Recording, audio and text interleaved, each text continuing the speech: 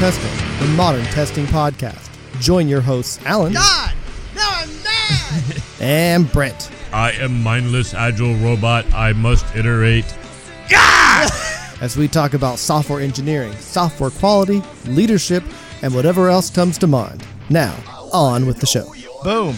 You know what time it is, Brent? 8:11. It's time for the 1 after 100, except for you. You're welcome to your congratulations, on your 100th episode of A/B Testing. Yes, me and the rest of the people celebrating their 100 are going to go have beers tonight. That would be just you. Right. I drank your beers last time. Yeah. Welcome to our 101st episode of A/B Testing. I can't believe it's been that long. At some point, no, we're never going to start counting because episode numbers is a vanity metric, but it's all right. But we're not using it as a metric. It's more of a title. No, it's not a metric. Cool, man. So how you been? Like what celebrates success on it? I don't know. We need milestones in life so that we can have reasons to drink. Really? Well, yes. Speaking of milestones and reasons to drink, guess what season it is, Alan? I knew it when I came to Microsoft. And wait a minute, it's May. It's the 1 month of the year when all Microsoft employees work as hard as they can. It's review. Well, managers will begin meeting in early June usually. Even earlier? So, yes. How times have changed. But let me finish my story. You can adjust the timelines. Fair enough. Managers usually, when I used to work at this place, would start meeting in early June to talk about employees. And while Microsoft doesn't stack rank, they fit people into stacked buckets using sliders and other tools that don't. You say the word stack rank, but you can stack rank if I remember correctly. And you decide how much money people are going to get. And recency bias is highly prevalent. If you caused an outage this week, sorry. But if you did nothing all year and came in like a hero and kicked butt this month, congratulations. Welcome to a big, big fat bonus. So that those meetings will happen in June, and then nothing will happen in July, and nothing will happen in August, and nothing will happen for the first half of September until on September 14th, your manager in a panic tells you how good or bad your pay raise and bonus is for the year. And then people do nothing for the next 10 months. 9. Ish. So that's sort of my summary. There's some nuance in there, and apparently now the discussions start earlier. Brent is hinting through his facial expressions. So part of the big difference between what you just stated and how Microsoft operates today is because so much we're all in on Azure and on sort of even AI. So do you get more of a bonus if you use those words in your Connect? I wouldn't, no, because my manager's using the same words. He's insulated from it, right? If I were reported to somebody who didn't understand the space, maybe. PMs might. I'll have to talk to a couple of PMs and see if they could try out that. No, so because we're a service and because we're a popular service, have you seen the stock price lately? Nope. We hit a new 52-week high last week. I think we were at 131. And analysts are estimating 140 within the next 12 months. Cool. Are you a gazillionaire yet? No. We're still... when I become a half gazillionaire, we will no longer have this conference room available for the podcast. Oh, got it. Got it. So the whole point of that story is because we're a service, because we're a cloud, at a macro level, we do an agile type model, however you can define agile at a macro level. But every 6 months currently, everyone has to go and tell the senior executives what they're going to do the next 6 months. Everyone as an individual or as a team planning? So in the typical context, I wouldn't be going to Scott Guthrie and saying every 6 months, "This is what I said I did. This is what I'm. This is what I've actually did, and this is what I say I'm going to do." Right? That doesn't scale. But everyone has to do it because then it gets bubbled up, and then bubbled up again, and then bubbled up again, and then at some point in time, the final grain of who has to present does go in and present that. So the next one is also May. So yeah, my life sucks right now because right now we have a whole army of PMs trying to do two things simultaneously. Walk and chew gum. Trying to get the last few things for features that they can claim they shipped out of me, plus go through planning to figure out what they're going to say they're going to commit to by November of this year. Does that make sense? It does, but I don't like it. No, I mean, it's better than the old ways. It's still dysfunctional. It's completely agree. And also and this has been true as long as I was at Microsoft, where the PMs focus on getting features out the door, and they use features as a proxy for their success. And at the very least, let's talk about what customer problems we've solved versus features. There's other ways. There's better ways to do that. So it kind of bugs me. But anyway, whatever. If I was at Microsoft, apparently I'd be much richer, but I may also be dead. So from my head exploding. Yeah. So there's promise. It's still a long ways to go. So I've taken a direct hand, for example, in the CSS, the customer support space. Not cascading style sheets. Not typically, no. Which have probably been around longer than the acronym at Microsoft, which is just weird. But go on. And this is from the company that gave you XT for exploratory testing. Just saying. Go on. Well, CSS got renamed out of PSS, and I like CSS. I get as it. A better acronym. I get it. But one of my gripes when I worked at Microsoft, which remains, and I'll let you finish, then we should probably go on to something more exciting, is pure and blatant disregard and or ignorance for anything that happens outside the walls of Microsoft. And I realize that's gotten better, but when you look at things like XT, granted that was 10 years ago, and CSS, which could be confusing, but I get the name better than PSS, which it reminds me of the multitude of times I saw that. I'm done with my rant. Glad the company's doing well. Finish your story. Yeah, that's not. It's interesting. You've been gone for 2.5 years now? Yep. Yeah, it's fascinating how much the world has changed during that time frame. Or has it? No, the things. No, I'll say that there's still a large bit of the things that smell like the causal reasons why you left, for sure. It's going to take. I think the old guard has to turn over. The reasons I left, all those things, you're going to have a large corporation. It's going to have corporate bureaucracy. It's going to have some dumb things.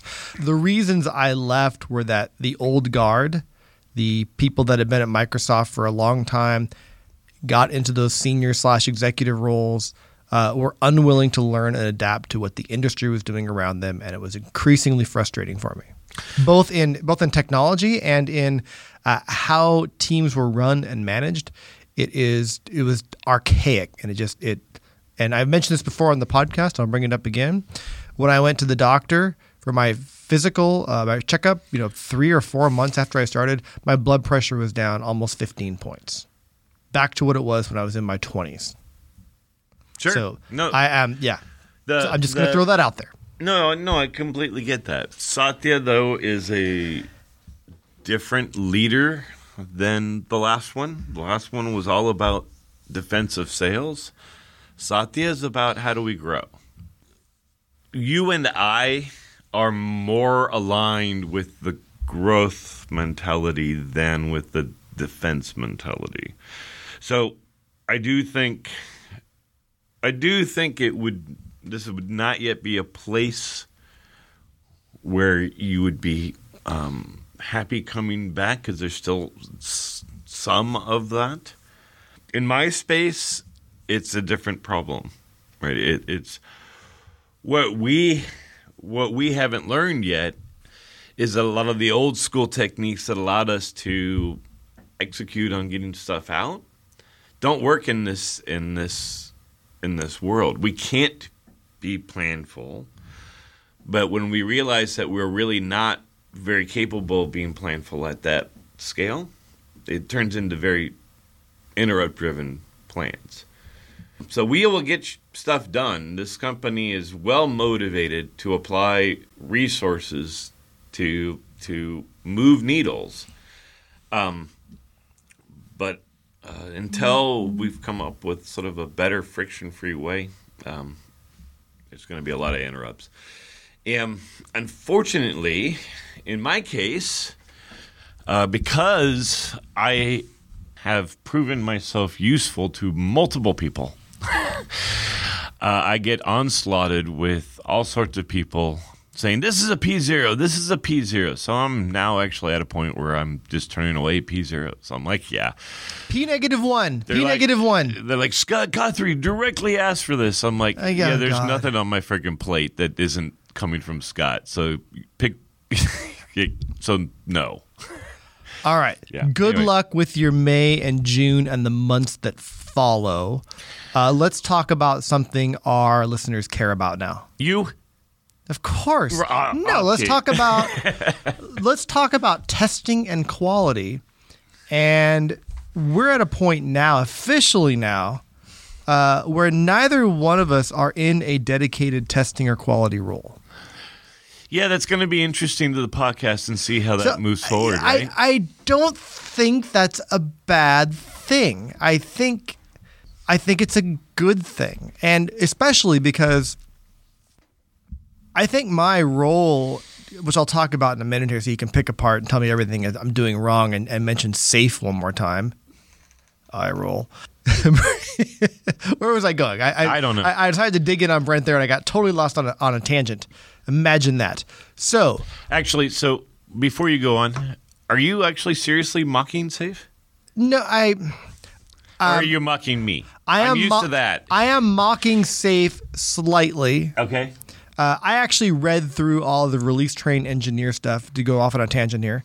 And I like it, and I'll steal some things from it. It's not that revolutionary. It's very much what's been written about Scrum of Scrums and other frameworks like Less, with a few more maybe overly confusing diagrams. What I don't like about SAFE is the same thing I don't like about Agile certification, which is the same thing I don't like about ITSQB, just besides that being totally stupid, is it comes across as a money-making program more than a help the world make better software program. And those things, that they leave a bad taste in my mouth. So that's my mocking of SAFE. I think the program, it makes sense. I will steal some things from what's available on the web. But when I read about it, it reads like it reads like a Scientology brochure. Everything is a link to some program that you can buy and pay for.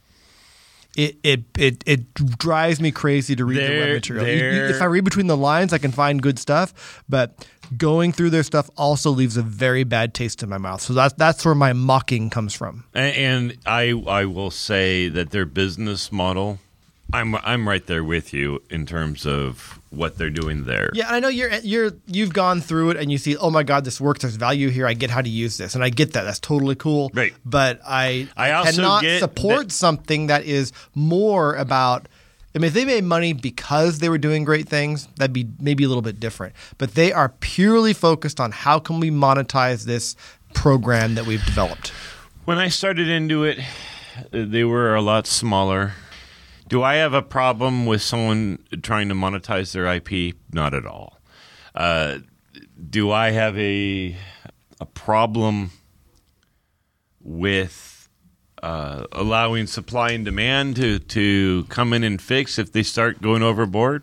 Not at all. And then to that point, actually, maybe I should middleman. This might be something useful. So Al Shalloway is actually writing a new book. And he's come up with a variant that reduces several flaws he's observed in SAFe. Maybe if you are possibly open to reviewing a few of his chapters. I would love to. Okay. Ping me after. So, yeah, I will. And then maybe to get back on the original subject, that'll actually come back to this subject. We don't plan our tangent inception in advance. It just happens because it's that fantastic, air quotes, of a podcast. So I started my new job Monday before last. So today is day 10, work day, 12, whatever, since I actually started. So you are almost nearly complete with your first 2 work weeks. That's what I meant to say. Yeah. So I went down to San Francisco for the first day to hang out with my new boss, to get a couple things kickstarted. My plate is massively full. I've had a lot of meetings, which I don't think will continue to be that heavy of a schedule for a while. A lot of them are just me ramping up, meeting a little extra with a few people. Like there's a couple of meetings I do every day right now that'll end up being much less than that down the line. But it kind of peaked. I thought Monday was bad. I had 6 hours of meetings or something. I managed to write one of my newsletters in the little 5-minute breaks between. But yesterday was my killer day. I do a meeting with the Helsinki team at 5:30 in the morning our time. And I wrapped up my day of meetings at 4:30. I did have some breaks in between. I counted it out. It was 7.5 hours of meetings over an 11-hour day. And that is something I won't want to do every Thursday. I got to pace myself. I don't look at it and go, oh my God, these meetings are all awful. They're actually, given where I am, they were all relevant. A lot of them are one-on-one meetings, which I find the most valuable type of meeting and the most efficient, cost-effective, et cetera, for a lot of different things. So anyway, my job isn't to go to meetings. My job really, and again, I'm not in a tester quality role, but my job is, not in so many words, is to accelerate the achievement of shippable quality. Imagine that. But I'm doing it from a different angle, which is fun. These are things that I haven't done formally before, but I realize that I kind of have. One part of my job is, and I hate to even use this word after talking about your PMs, your program managers, part of my job is helping them with program management. And what that means is not, features come from product management. I do nothing with features. I don't give a shit what features go in the product. What I care is asking questions about what problem are we solving for the customer, which I've asked like a broken record already, and they get it now. They go, okay, we should have a solution here. We get it. My job is to make sure that the various engineering teams that are working on some of these large scale projects, I don't even get involved if it's like a small one Scrum team or working on a feature. I don't even get involved. But when multiple teams start getting together and product management's involved, or it's a brand new feature, my job is to get involved and make sure they are aligned on, I even hate to use the word milestones in a Microsoft building, but aligned on some dates or some targets where they can get customer validation or what success criteria they have to make sure they're going in the right direction. Bringing in sales and marketing. This is an ads business, a monetization business. So bringing in sales and marketing and documentation and support at the right times to make sure the new feature's ready to launch, if it's something that's developer facing. So just coordination. It's as far as engineering goes, we'll probably start off with something like Scrum of Scrums, using some nuance and subtleties that I've lifted from frameworks like SAFe and LESS. I forget what LESS stands for, but it's another large-scale Scrum framework. It's really not rocket science. Large enterprise Scrum. I don't know what it doesn't matter. Okay. What it is just making sure people are aligned and the communication is clear. It's battling everything Brooks talked about in the Mythical Man Month, where you have these large projects that get much more complex, they get much slower. It's getting people to deliver things on a cadence that works. So that's part of my job, which is really accelerating the achievement of shippable quality. Without me doing that role, they would, and what they've done in the past is those projects struggle and get a little delayed as they try and get things to line up on their own. I'm there to be goat herder. Cool. I've done that job before. Lots. Another role is, although I'm not in a dedicated testing role, is kind of quality, but it's really just maybe a little bit similar to how I functioned, at least in the beginning on Microsoft Teams, where it's making sure that the dev team is not just writing good tests, but thinking about testing and really thinking about risk management in a very holistic way. They're pretty good at that, but there's always room to improve. It turns out when I dig in, they have a pretty good pull request checklist. Does everybody use it? No. That's cool because part of the hard work's already done. Now it's just getting people to get used to using it. And that's, again, getting people to get used to doing things, making a process so simple to use and so straightforward that you can't not do it. That's stuff I've done before as well. And then a lot of small things just have already popped up, just half corralling, half finding people throwing small little initiatives on me, all in the first 2 weeks. So that's kind of what I do. So do you have enough of a sense of the job yet? Well, to no. define where you want to take it? No. I'm getting there. I was about to say yes, but no.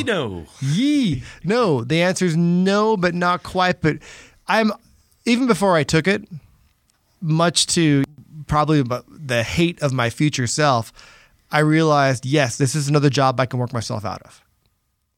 I think it'll take at least a year. But it's also a job where I've called it an iceberg job, and I might have called it that on the last podcast, where I know what the top 20% is, but when I dig in, and as I dig in, I'm realizing there's a whole bunch of stuff below the surface.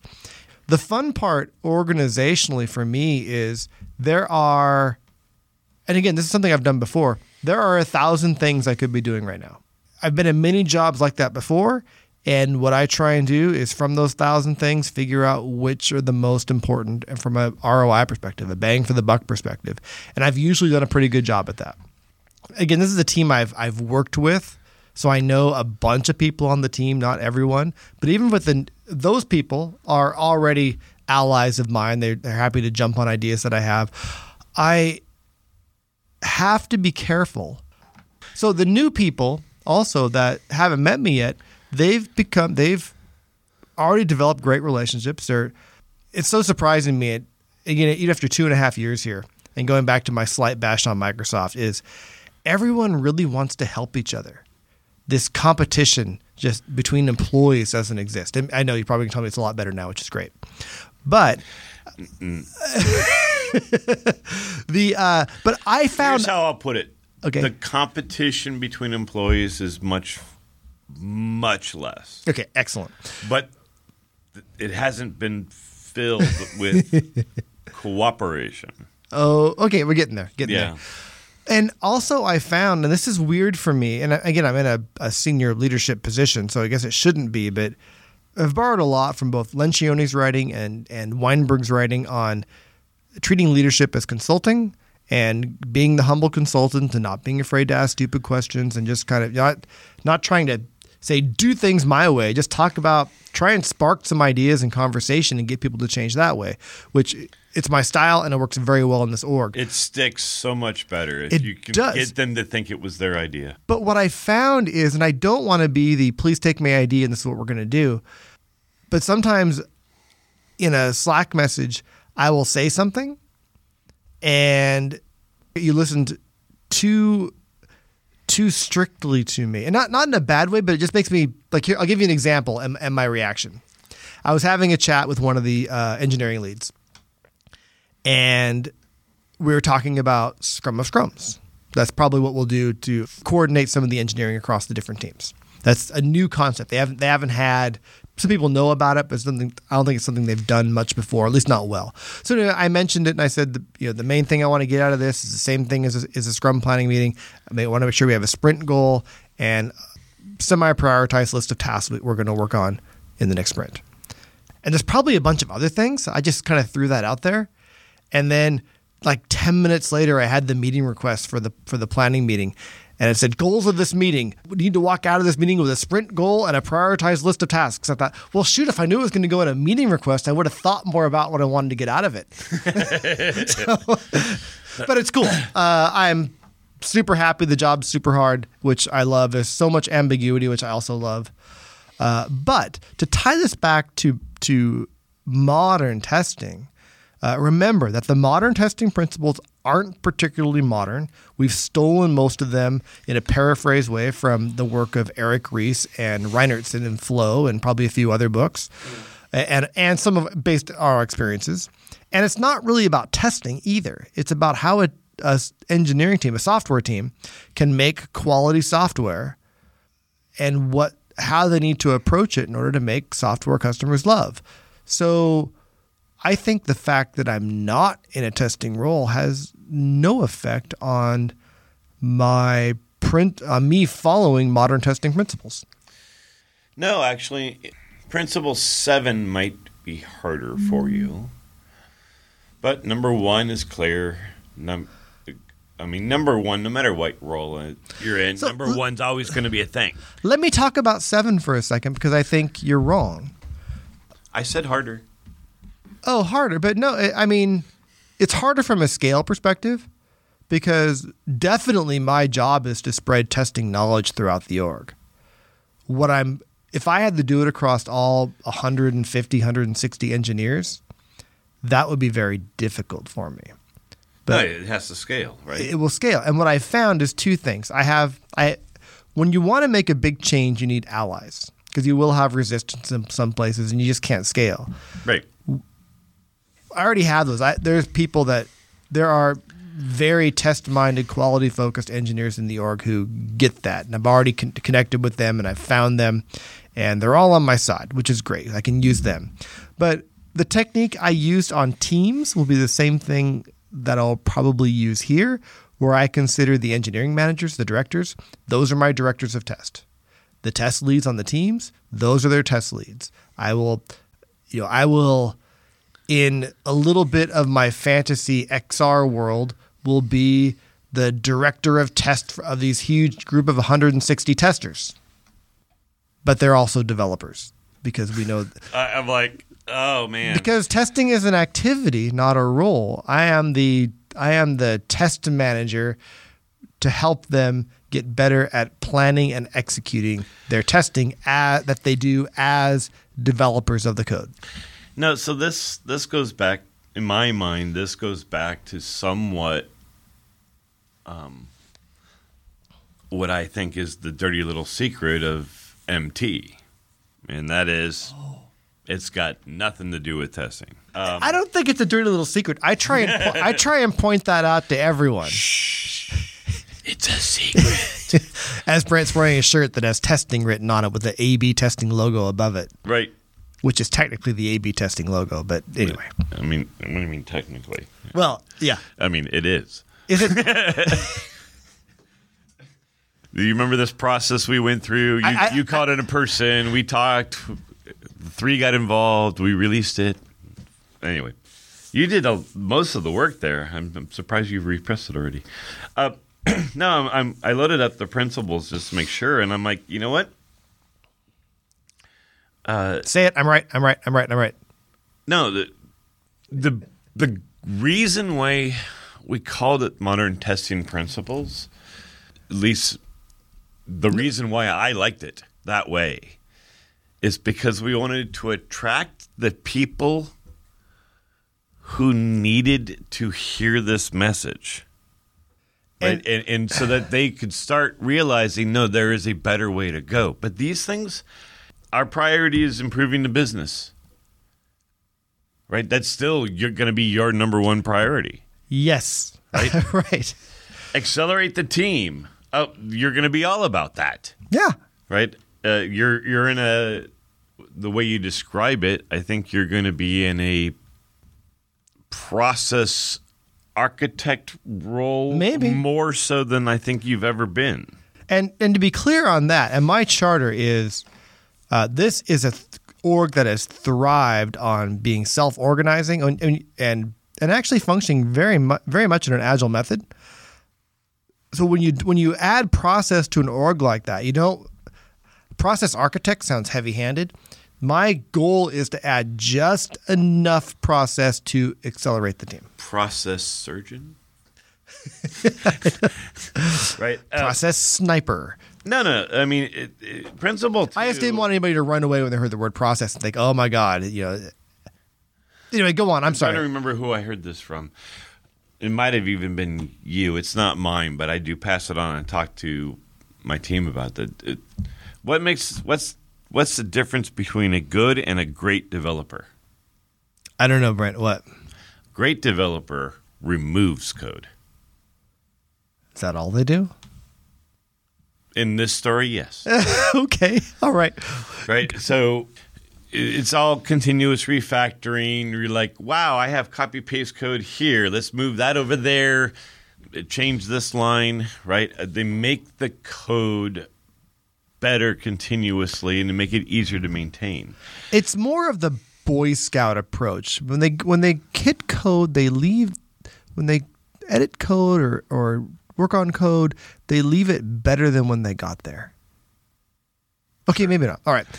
You were going to talk about as I hit puberty I'm not here. done here. Really. Okay, I'm going to be quiet. Of course. So, like principle two, I think the key thing. A lot of times people focus on the first 3 words. We accelerate the team, but this is also the bottleneck principle. Yes. Right. And It's not just making them faster. You want to get faster at making bad software. You want to figure out where are the problems and address those. right. Continuous improvement, team adaptation. If you turn into a command and control structure as you process architect, then you're going to violate this one. And I don't see you doing that. That will not happen. I will get fired if I try. The quality culture in your role, right? Quality will probably broaden. I think about PMs that I'm working with today. They are trying to bridge the gap between the customer and the developer. They want to enable vicarious experiences for the developer to help boost empathy. It's harder in my team space. In Bing, it was very easy. A developer within 15 minutes could check in, and they knew almost instantaneously how many customers they did or did not screw over. Principle 5, once you've gotten there and you follow principle 5, I really struggled to find any way you would ever regress. It's funny how many times in my 2 weeks I have reframed. I've been in a lot of planning meetings. I have reframed some goals around solving customer problems, and those meetings, some of them drift back into what features we're going to build, how are we going to implement them, and constantly bringing them back. And they know it now. They know if I open my mouth, I'm probably going to talk about the customer again. So that one's well underway. No, but what I'm actually saying is I don't see, like in this particular thing, that drives my job, my day-to-day today. And I don't see it ever shaking. I just read, and coincidentally, maybe, recently I read Kathy Sierra's, what's it called now? Badass Customers. She wrote a book about creating software for people, which is just fantastic. Badass users. I'll look it up while you talk. Okay, but you said creating software for people? Yeah, but it's customer-focused software development. Oh, okay. Yeah. It's really good. Lots of pictures and drawings. It's easy to read. It's, your PMs can read because it has pictures. So I think it makes perfect sense, right? I think the number one thing that will, if we can get the QA community to stop over pivoting on craftsmanship is the primary goal for the definition of quality, we've done our job. Everything else it's a tipping point. Sure. Right? Sure. Right. The biggest problem is the test community. They're strong and Not the listeners, but the test community. No, I'm talking about the test community The at laggards. large. Right? There's a strong belief, I think, overall in the test community that quality comes from testing. And I fundamentally do not believe that. I think that's a naive approach, and I am used to that from newer testers. And hell, I've even, back in my traditional test manager days, I've even encouraged it. Because a lot of the times in those days, tester was synonymous with failed to pass the dev interview. Right? And so they needed to have a sense of purpose and a sense of identity for what's valuable in their job above, being dev safety net. Now, thankfully, that was super rare. I've also been very successful in being able to get people who were qualified to not join dev and stay in test, because test in general has been a much more, in my opinion, much more creative place to be. The reason I stayed in test, and I was a developer for a while, I probably told this story, but I won't do it again. But one of the reasons I went back to test was one of the things I said earlier about why I love this new job. I love drowning in ambiguity. And a lot of times test is doing that. And I like to seek out roles like that. Even when I was in test, I would seek out roles within the test organization that allowed me to do that. Let me figure out what's going on and figure out what to do. And those roles, while they may occur in development, in fact, they probably do, there's far fewer paths to get there. I want you to get to principles. You and I resonate similar there. Like I wouldn't say I like drowning in ambiguity. What I'm attracted to when I'm making job decisions, number one, I love broken systems. I am attracted to broken systems. I know, but broken's almost too easy. One of the reasons I like this job is it's not broken. It needs a tune-up. Broken's relative, right? Okay, I get it. By the way, before I forget, you need to get on to principle number 6 and figure out how I'm doing that. But Kathy Sierra's book is just called Badass, subtitle, Yep. Making Users Awesome. It's fantastic, highly recommended. It is very supportive of principle number 5. So principle number 6. The data principle. Right. No, I'm visualizing your role. There's multiple ways of I have no doubt you'll incorporate this. There'll be multiple ways of doing it. After you get done torturing people around making sure they're considering the customer problem, what you might shift to is, okay, now prove you solved it. Or to what degree have you solved it? Actually, that sounds less command and control-y.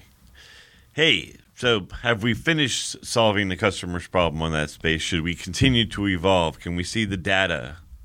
Do we need to pivot or persevere? Do we need to keep going in that direction? Or have we done a good enough job? Or should we actually know we completely failed? We should stop investing. All of those things have also been in my conversations in the last 2 weeks. You've asked for the data? That's the thing I would say, because what I'm actually trying to do when I've asked, how are you going to use data to know if you're successful in this goal? Oh, that's better. Yeah, that's better. And then I'm a professional. Go on. Number 7 we talked about. I'm uncertain what I said that triggered that. No, I don't know either. Okay.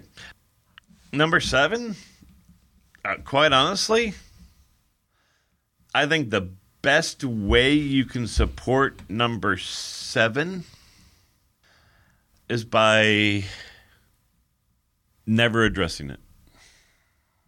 And what I mean by that yeah, please. Is essentially what I mean by that is, guys, you're strong in self-organization. Now we're getting you to measure success and fail on a more appropriate thing. Now figure out what needs to be done proactively versus reactively to minimize the customer pain. Right? As you call out, testing is an activity. What you need to do now is get the engineering teams to self-adjust. and the team is, and here's actually I think maybe I get what you're saying, so you're partially right. But what I've noticed so far is we have a team that religiously writes really good unit tests, and their code at the unit level is basically flawless. However, a bunch of unit tests passing does not make a quality product. Regardless of that, that's very common. It isn't that they thought that that's all the testing needed to be done, but I think there is a little bit of coaching involved, test coaching involved, which was number 7's about. From the risk assessment, what are the other ways this may fail? What other components could cause me being a component to stop working? And just in thinking about those, then asking the question, how are you going to make sure that doesn't happen? And then the answer is, I would write a test for that. It's like, great, go do that. I would change the way you have that conversation. I would not bring up testing. I would not bring up the IDIs. What I would do from here on out is express the same question, but in terms of customer impact. I would argue and then that get them to say the test word. In other words, my challenge so to slightly you. framing, I was saying risk, but that may be too open-ended. I could phrase that as, what would be the worst thing that happened to the customer? How could yes, I get that. Okay. My challenge to you is when you have Principle 7 conversations, but my challenge to you is never use the word test. I'm going to try that. I'm going to try and do my job without using the word. I'm not going to get away from it. Using the word test as infrequently as possible. I'll do that. How about I'll make that commitment to you, Brent? Okay. Awesome. But still get across the same goal you're trying. Yeah. Yeah. Okay. I get it. I have a plan. And it's funny because to be clear, I haven't walked into this job going, okay, I'm going to apply the modern testing principles. But obviously, as they are with some of our listeners, but they're very ingrained into how, and they came from us. So it's very much how I like to work. So it makes no surprise, but to me. But anyway, it's cool. Principle 7, I'll just close on this one, or I'll give you the final word after that. Principle 7 is essentially testing is an activity. That's the summation of Principle 7. Testing is an activity. Okay, just like you wouldn't talk about coding as an activity with the dev, it's now part of their job. Yeah, and that honestly, that I have brought that point up. Checking versus testing. Well, shut up. Checking is part of testing.